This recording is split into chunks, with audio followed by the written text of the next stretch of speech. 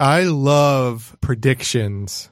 Like at the end of the year, I get excited because I can watch like New Year predictions, and I love like Tomorrowland, like Disney predictions of the future, and like what's Elon Musk coming out with. And I was thinking about there's a weird thing with scientists and predictions where it's almost taboo for scientists to make predictions. And I think part of the reason is that it's embarrassing when you get it wrong. If you watch like old videos of people predicting like Apple speeches from 1980s and people predicting the future and just getting things way wrong. And I think we need to get past that, because I think there's nothing more important than planning the future. And so having scientists, the smartest people in the world, have a taboo against doing this really important thing is a horrible way to construct our culture. And so my idea would be for a website. It would only be for experts to make predictions. And I would call it either PredictionNet or Wiki Prediction. And so basically you would have like teachers, college professors, maybe not high school teachers like Brent. You might not be allowed. People in like engineering societies, like Society of Automotive Engineers, business owners, people like that, scientists. And so they would be able to make predictions on this website. And there would be like real people checking credentials of the people making predictions. Self-driving cars is a thing that there's a bunch of people predicting what's going to happen with self-driving cars. So you could make an absolute constant prediction, like this will happen at this year. Like 50% of cars will be self-driving in the United States by 2050. They could make an absolute prediction like that. Or they could make predictions based on formulas, based on other people's predictions, and based on things that happen. Like 50% of cars will be self-driving by 2050 if the economy doesn't tank and Russia doesn't go to war with us and Elon Musk doesn't get caught with some underage hooker and some other thing doesn't get invented that's better than self-driving cars. So it's a conditional prediction, and the number, like the date that you're predicting that that'll happen, will change like week to week based on what's happening in the world. And so, yeah, I think that'd be cool. You can make predictions, but you also get to take them back? No, you don't get to take them back. That's one of the most important things, is that there would be accountability. Can we bet? Can we get Vegas involved? Can we place bets on this? I wouldn't do it in the website, but somebody could use it externally. Okay. They literally can't stop you. Yeah. Any conditions that you put on your prediction would have to be included when you wrote them. Yeah. You can't go back and say this didn't happen because this, and this, or at least if you do, it doesn't correct the fact that your original prediction went wrong. Yeah, all of the conditions would be public, so other people can see the formula of how you're coming up with the end result prediction. It wouldn't be a hidden, like a black box that you could lie about. And so you could have experts rating the credibility of other predictions and other experts.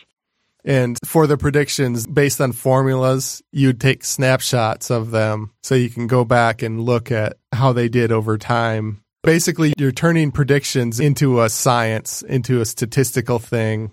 So there's accountability, there's evidence, go ahead. You haven't just found a mechanism for entering in predictions. Over a long period of time, what you've developed is a technology for identifying all the real psychics.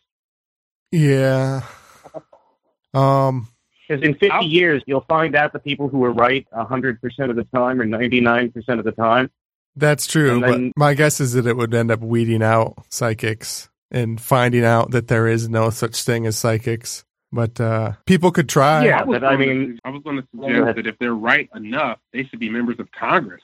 Yeah, I would imagine that if somebody becomes a really good, like there's a guy named Nate Silver who predicted a few elections really well. He didn't predict Trump though, so I think he got fucked there. But he got sort of famous from making good predictions. Mm-hmm. So it's already happened before. I mean, it could happen more with this.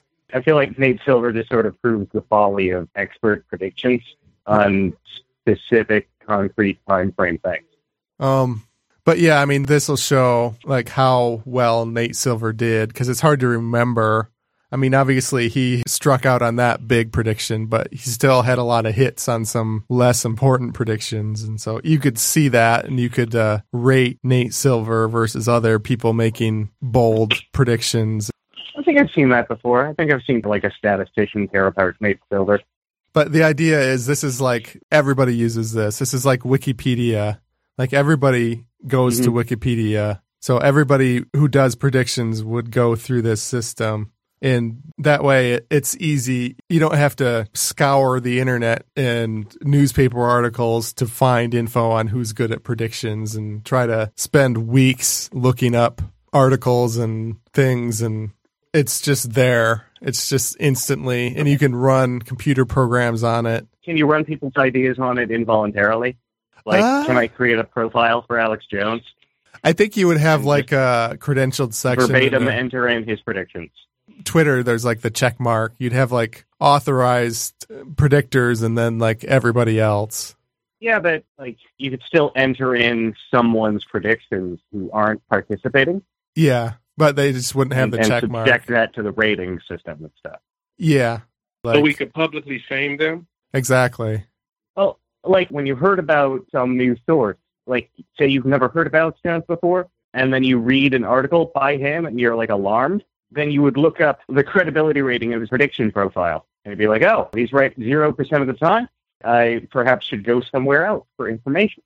Yeah, it would create more of a meritocracy on predictions than there is now. There's basically nothing now. I think that would work great on conspiracy theories. Yeah.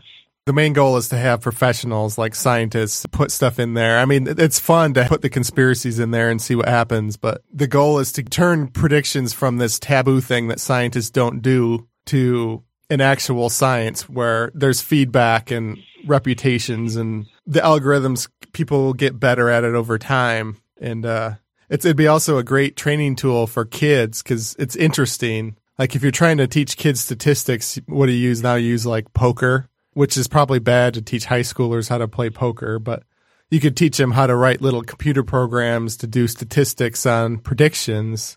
And that'd be a fun way to teach kids how to do math, how to do computer programs, how to weigh reputations of things, think critically. And I think it's a good time to do this because with Cambridge Analytica and like clickbait type things, like clickbait has gotten really good over the past few years compared to how it was just 5 years ago. Like the clickbait links sound so interesting. They've figured it out. Like they're figuring out how to parse lots of data and do things with lots of data that they couldn't before. And so maybe now's the time to try to do the same thing with predictions. Yeah, for an actual good purpose. Yeah, for a good purpose, other than getting Trump elected and getting people to click on pop-up ads. Any last thoughts? I feel like the way that information moves now, it's been like underwritten with all this behavioral psychology stuff on behalf of advertisers, and it's all due to the market, like the structure of how they make money. Yeah.